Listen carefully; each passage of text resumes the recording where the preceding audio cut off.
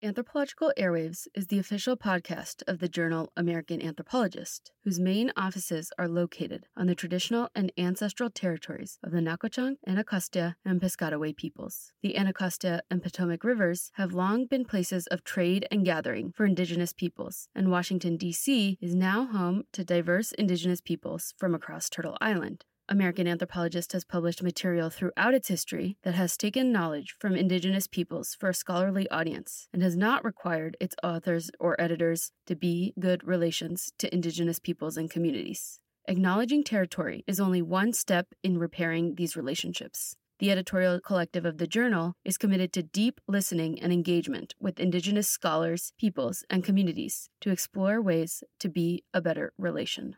Today's recording is the first of a 3-part episode that was produced on the traditional territories of Indigenous peoples across Turtle Island. This piece of the series was recorded, edited, and produced on the occupied ancestral lands of the Narragansett in what is now called Providence, Rhode Island. As its original inhabitants, the Narragansett people have stewarded this land since time immemorial and continue to do so today. Parts of this episode, including this recording, were produced from the traditional territories of the Catawba, Waxhaw, Chera, and Sugaree peoples.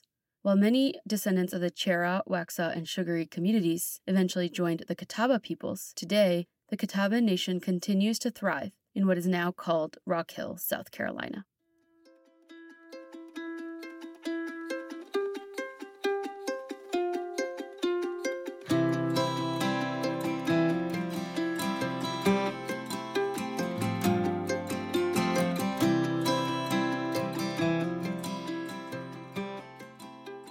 Hi everyone. Thanks for joining us for another episode of Anthropological Airwaves, the official podcast of the journal American Anthropologist. This is Season 4, Episode 1, Part 1. My name is Anar Parikh. I'm a PhD candidate in anthropology at Brown University. Some of you might already recognize me and my voice, but in case we haven't had a chance to be acquainted yet, I'm the associate editor of the podcast at American Anthropologist and the executive producer of this show. I use she, her pronouns. After a few months on hiatus and a little teaser a few weeks ago, I'm so excited to have a full episode titled I'm Indigenous, Not Mestizo, the art and activism of rapper Jaguar Areola to share with y'all today. The episode you're about to hear actually has 3 distinct parts. It's kind of a before, during, and after situation brought to you by my colleagues Adelaida Tamayo and Benjamin Salinas from the Anthropology Department at Brown University. In the spring of 2021, the two of them worked together to create a multimodal podcast and final video project organized around an interview with Jaguar Areola, an Indigenous Chicano musician based in Los Angeles, California, for Professor Yeva Gestionite's Violence, Governance, and Transnationalism seminar. They recorded the entire process, not just their interview with Jaguar, but also their planning session and their post-interview debrief conversation. I'm so excited to be publishing a version of Adelaida and Ben's project on Anthropological Airwaves because in addition to enlightening conversations, in each of these segments, they explore overlapping questions of art, activism, and identity. I think they give us a rare and honest glimpse of how anthropological knowledge is made, logistically, affectively, and intellectually. And to share it with y'all, we're actually going to be doing something a little bit different for the first episode of Season 4 of Anthro Airwaves. Let me explain. Typically, multi-part Anthropological Airwaves episodes are dropped over the course of a couple of months. But for this series, Adelaida, Ben, and I agreed that to the extent possible, it was important to convey a sense of the short periods between each of the 3 conversations while breaking it down into more digestible segments for listeners. Today, Monday, February 21st, we're dropping Part 1, the planning. Part 2, the interview with Jaguar Areola, will drop on Wednesday, February 23rd, and Part 3, the debrief, will go live on Friday, February 25th. If you're tuning in as these episodes drop, make sure you come back for the next installment in a couple of days. If you're tuning in from the future, feel free to listen to the episodes in order or jump straight to the interview with Jaguar in Part 2. I'm itching to hand over the mic, but before I do, let me introduce our hosts for this series. Ben is a third-year PhD student in the Anthropology Department at Brown. Based in Abya Yala, or Latin America, his research focuses on the indigenous language hip-hop movement known as rap originario, where indigenous rappers use hip-hop to promote language revitalization and the remixing of indigenous identity. He explores this movement through questions of poetics, listening practices, and indigenous migration. Ben hopes to continue producing collaborative, multimodal projects throughout his research with indigenous rappers. Adelaida is a second-year PhD student in anthropology at Brown. She researches Colombian women's resistance to state violence, with a special focus on how women use art forms, like singing and embroidery, to resist dominant narratives of the Colombian Civil War. Her research takes place with activists, artists, and musicians in her hometown of Bogota, Colombia, on Muisca lands.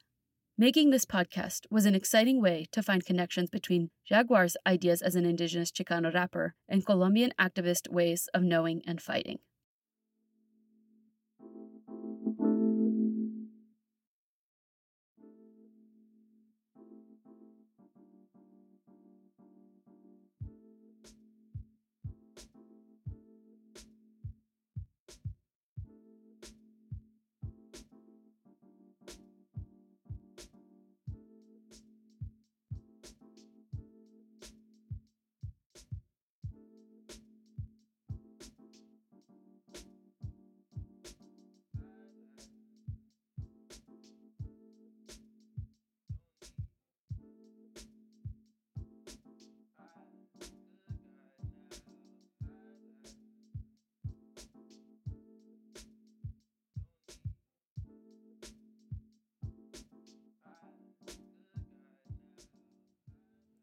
The first audio you will hear happens early on in the project.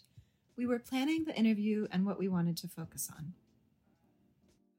Do you want to talk about that, while we're recording, about the process of securing interviews and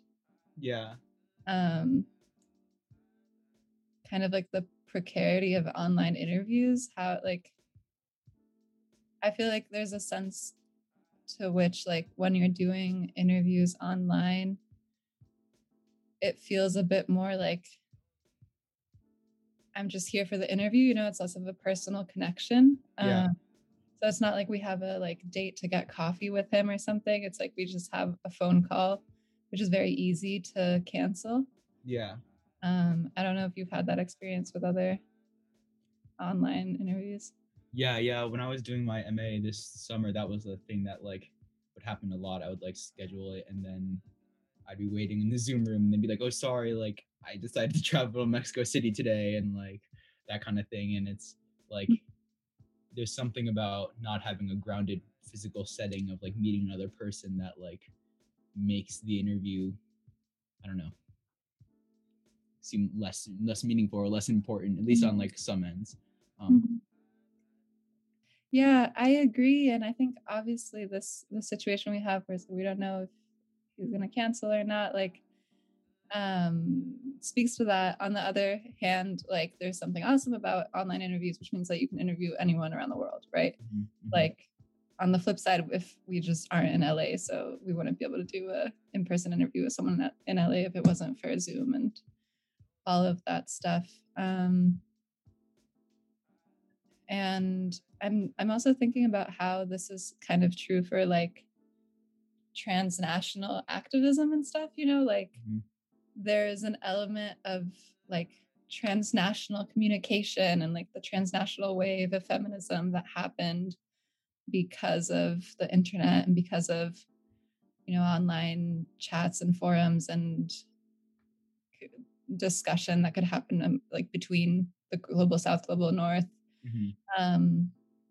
But I wonder if there's something lost. Obviously there's so much strength in those transnational solidarities, right? But I wonder if there's something lost when we're not focusing on the local. I don't know. Yeah, no, it's interesting because one of the things that was interesting to me about Jaguar was that he was doing all these live streams, these Instagram live streams, and he would just bring people on from anywhere. So he had mostly people from the United States, but they would just talk about I know one of the things they were talking about was the idea of mestizaje or Ladino, depending on whatever country you're in. And so I think that was like a perfect example of that, where there was like this really like Mm-hmm. kind of rich cross-cultural engagement, right? But it was like, I mean, it was grounded in different locals, but at times it felt like it was almost detached, right? It was about mestizaje. It was about kind of these more transnational identities, Latinx, Latino, Latinidad, Mm-hmm. and like it's interesting because it was almost like they were talking about how those erased the local in some ways, but they were also like, by replicating this discourse in some ways, they were also doing the erasing themselves. If you know what I'm saying? Yeah, totally. No, it's interesting, and it reminds me a bit of this tension that Jonathan Rosa in his book, the Looking Like a Language, Sounding Like a Race, this tension that he writes about of how it's so difficult to establish these categories, right? These who's Latino, who's Hispanic, who's Spanish, right? Like that's, I know in my public school, like it was the Spanish kids, no one said Latino, no one said Hispanic. It was just like, are the Spanish kids coming to the party or not? And it literally just meant like the Puerto Rican and Central American kids. Then in academia, like that makes no sense because Spanish is Spain. Yeah. But anyway, he's talking about how these categories are really difficult to define. And part of the difficulty is that they are very much colonially inscribed. So they all depend on like colonial ways of knowing. And it's just difficult because on the one hand, it's really useful to make a clear-cut distinction of who has more power, who has less power. Like Latinidad is a thing with respect to oppression in the United States. But on the other hand, like reinforcing these categories very strictly and almost like disciplining people if they use the wrong word, or if like they consider themselves white when really they should be saying they're Black. That's something that happens a lot with Dominicans, I guess. Is also recreating the disciplining of colonialism, right? So it's, I don't know, yeah, there's a similar tension there, I guess. Yeah, and that's like bringing Jaguar back into this too. Like that's what's interesting about his like calling himself indigenous, calling himself native. This whole refusal of those.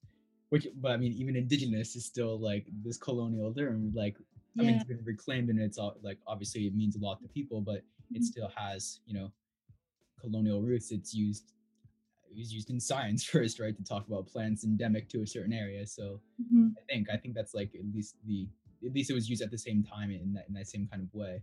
And so there's this like, I don't know. I feel like for especially, I mean, kind of in all of the Americas, like people who are labeled Latinx or indigenous always have to balance all these different like colonial that do violence to themselves, but like mobilize them in certain ways to like to resist that violence. And I think that's so fascinating. Yeah, totally.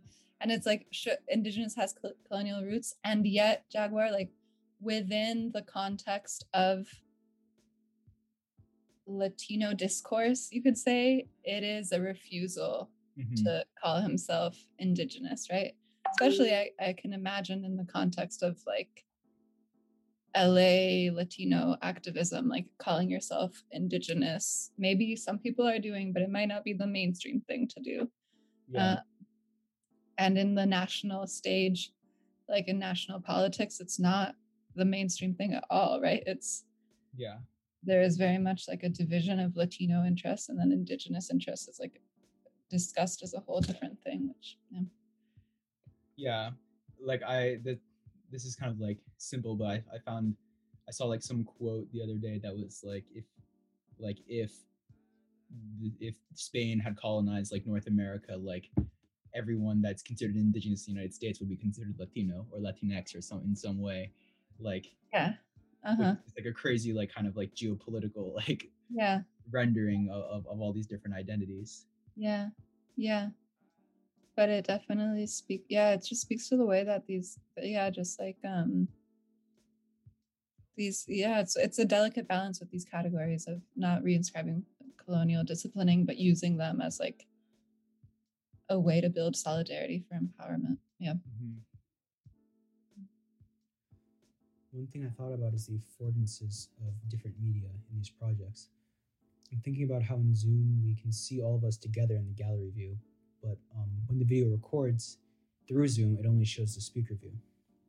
Watching back Zoom recordings in gallery view seems like so much closer towards seeing an interview in a cafe, so we're probably going to want to record the screen at the same time that we do the recording through the Zoom so we can get both of those perspectives. And kind of similarly, John Jackson worked with a lot of people across the world in his ethnography. And as such, he talks about ethnography as like a stack of frames. Ethnography for him is never completely chronological, raw, or unedited. He says it's in a queer time space, and it is a set of frames and snapshots gathered from a particular kind of attention to everyday life. And I just feel like that this is an important formulation for this project and for multimodal methods in general. Yeah, cool. Yeah, and that to that extent, like video making is literally that. Mm-hmm. And I'm guessing that sound editing can be that way very much too, right? Which I think brings us to kind of like the choice of method and the choice of using media. One way that I've been kind of justifying wanting to use experimental and like multimodal methods in my master's thesis, my proposed master's thesis, which doesn't exist yet,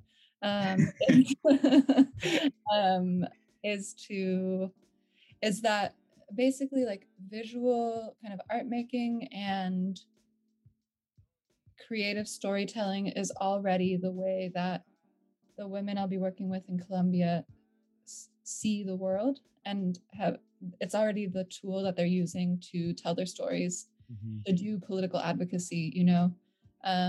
They make videos, they make embroidery pieces to share their stories. So using these methods for my ethnography kind of aligns with the way that they already have of seeing the world.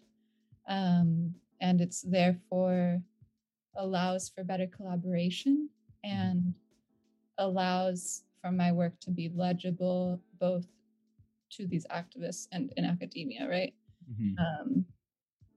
And I guess this relates to what we're saying in the sense that like it's worth kind of making sure that our work is legible to whoever we're interviewing, right? Like in the sense that if we make a video, like it might be cool for Jaguar to use it later on, in a way that I'm guessing an anthropology paper might not be, right? Like there's something inclusive about media. Yeah, I agree. Like I think about like I've been getting more and more into following like smaller hip hop artists here and just kind of like all over the world. Actually, I just kind of click follow anytime I find anybody. And a lot of what people do on social media is like promote themselves, right? It's like use like little bits of music videos or like bits of themselves in the studio and like edit it together into these kind of like promo videos and be you know, they're like very dramatic and have like, you know, the flashing screen with the date and everything. And like I guess that like that's also something I'm thinking about, like maybe that's how he'll use our like the video we give him, or even like sampling, right? Like just sampling a portion of him talking into a song that he does because he like maybe he articulated something like well that he wanted to, but like, you know, with the media, with like on Zoom, you actually get to save that and download it as an audio file, and he could even like, you know, like turn that into a song, which, you know, not trying to like push ideas onto him, but like but that'd be sick. And it's also cool to think about how like in hip hop this like the sampling and this using clips for promotion, everything, like it's already happening, you know. It's not like experimental anthropology isn't discovering this stuff, right? Like there's I think it's important to keep in mind to be very careful with this idea of like discovery or like of coining a method and stuff like that, right? Like it's when we talk about multimodal anthropology, we might as well be talking about like sampling clips, or like exactly. So it's that just made me think of this, like it's like things are only experimental to a certain extent. Like there's already we always have to keep in mind like there is a whole world of artists and like there is these activists like using embroidery already. I just like happen to be an anthropologist that wants to do it, but yeah, for sure. that makes me think, like, when you were just talking a few minutes ago about like collaboration and how like these methods open up for like new modes of collaboration, like not only in like the actual like thing that you're studying, but like if we're making a film, like I don't know what, like I'm trying to link together like what we talked about a few minutes ago too, about how like those small decisions can get buried or anything. But like talking, if you were like, say we actually, like this probably won't happen for this project, but if we were like editing this video with Jaguar, like what would his small decisions be, and like how could we incorporate that? And like I feel like that's the kind of thing that couldn't happen with writing necessarily, because it's a very like, writing academically is a very particular genre of writing. And like we could, I mean, you could use poetry and other kinds of more fictional writing too that people could like engage with. But I think there's something about like media and like sound, especially for interviewing a musician, that like them being involved in the process of editing and putting together the film would like, one, be interesting, and also two, allow them to have a say in how they're represented, and like give it a more like show that it is actually a multivocal project, rather than having just like our names being like authors of the people, like we're the authors of this project who study these people. Like no, we're all like producing a media project together. Right, totally. And it makes me think about how kind of historically anthropologists have been very comfortable in writing in complicated terms about a population who can't read it, right? Mm-hmm. And mm-hmm. Making a film opens up a whole new world of possibilities. Making a multimodal collaborative piece opens up a whole new world of feedback, right? Mm-hmm. And I think to that extent, that's why it can be a little scary, or it requires it can be scary, but it also requires holding yourself accountable, right? And it allows your participants to hold you accountable, the folks you're studying to hold you accountable for how you are representing stories and narratives and lives. Yeah. As we talked, we came to the idea that media and artistic projects invite different ways of knowing the world into the world of anthropology. On top of that, these multimodal and artistic projects are inherently collaborative and invite more community participation and engagement with our work. Yeah, and I think it's so much more, like, talk about methods working for, like, your way of knowing the world. Like, it just feels so much more natural to me than writing a paper in a way, like, I feel like I'm still coming up with ideas, but it's just like a cool new way to present it that fits with my way of knowing the world, right? Like, yeah. So often I like the way that we come up with our ideas and understand them is through like bouncing them from each other. And it's kind of cool to not have to worry about translating the initial exciting idea into full-fledged text. Right? Yeah, no, I totally understand that, because sometimes I feel like I have like ideas and I know them in my head, but then I like start writing it down, and just like it gets so tangled and messy, and like I eventually like get to it, and it's just kind of like, is it like, it doesn't have the same force to it. It doesn't have the same excitement. Yeah. And I mean, I admire anthropologists who can write with emotion and make their writing exciting, but it's really hard. And I think that something we haven't talked about is like emotions and affect. And I think that's something that is, at least that's the reason I like art a lot and video making, is that you're able to, I see making films and art as a way to showcase or share my emotions, or kind of try to connect with the viewer through emotions. And I think that we don't talk about it often, but I think a lot of academic ideas I have are exciting to me and are actually tied to specific emotions, if you know what I mean. Like what we were talking about earlier about like the categories of Latinos, like I have a lot of emotions tied up with that. Yeah. Like figuring out who I am is like it's like a very emotional element. So I can write about it and talk about it. But there's also kind of like an emotional tinge to those sorts of discussions that it's kind of cool to think about how it might come across in my voice or inflections or what I say, Yeah, no, I was just thinking about like intonation and like facial expression and like all these other kind of like forms of communication that aren't like textual, right? Like this is something I've tried to like think about and like then implement, but then it's hard to like write about that disconnect, right? It's hard to like say that disconnect or like show that disconnect without actually like seeing our faces light up when we're talking about something, or see like, see people's facial expressions, or like I get excited like that, like da da da da, all these things are like really powerful and really like important moments of like of communication. And like in doing anthropology, right, like that's, I don't know, like that's an important part of also how we relate to people, like to relate to the people we're working with. It's not a completely textual relationship, so to reduce it down to text sometimes feels like almost like an injustice or like a disservice. Right. No, totally. Yeah. And I think that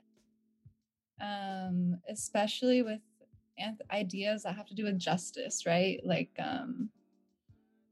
the stuff that Jaguar like raps about, and like that when we were listening to it, we were like, oh shit, this is awesome. Like that kind of emotion is also in an important way. Those emotions are what like lead to movements succeeding. It leads to like solidarity and like marches, like marches for justice are very emotional. And I think that any medium that is able to convey these emotions is like a powerful tool for justice. Yeah. Right. So that's a cool way to think about it too, that I hadn't thought about before. Yeah. At this point, we found out that Jaguar was going to have to reschedule the meeting. He just messaged me back. He said, "Can we please move our meeting for a time later this week? My brother just got jailed last night and I'm handling his bail. I won't be available today. My apologies." Yeah, for sure. I'm That's totally down. I'm so sorry. Yeah. Yeah, I know. I don't know how to respond. Yeah. Just be like, so sorry, thinking about your family, and like absolutely no worries. Yeah. We talked about this moment for a while. It struck us that, despite our connection through social media and Zoom, we were living very different lives. We realized that a part of an engaged anthropology can include making a material or economic difference when we are able, and so we decided to provide compensation for the interview. As you will see in a moment, the simple action of distributing wealth and resources is at the center of Jaguar's own activism.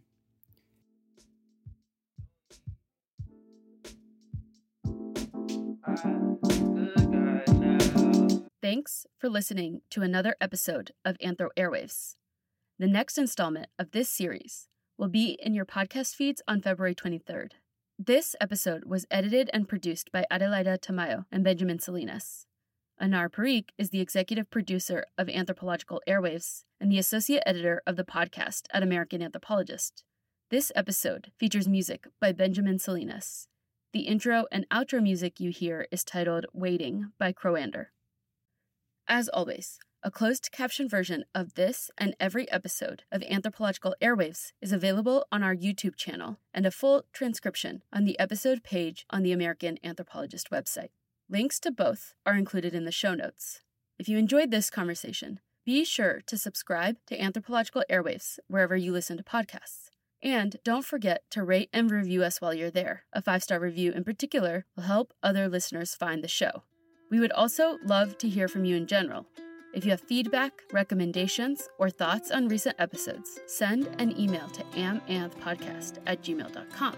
You can also reach out to us on our Facebook page or on Twitter with the handle @AnthroAirwaves. Find links to all of our contact information in the show notes or on the Anthropological Airwaves section of the American Anthropologist website. See you later!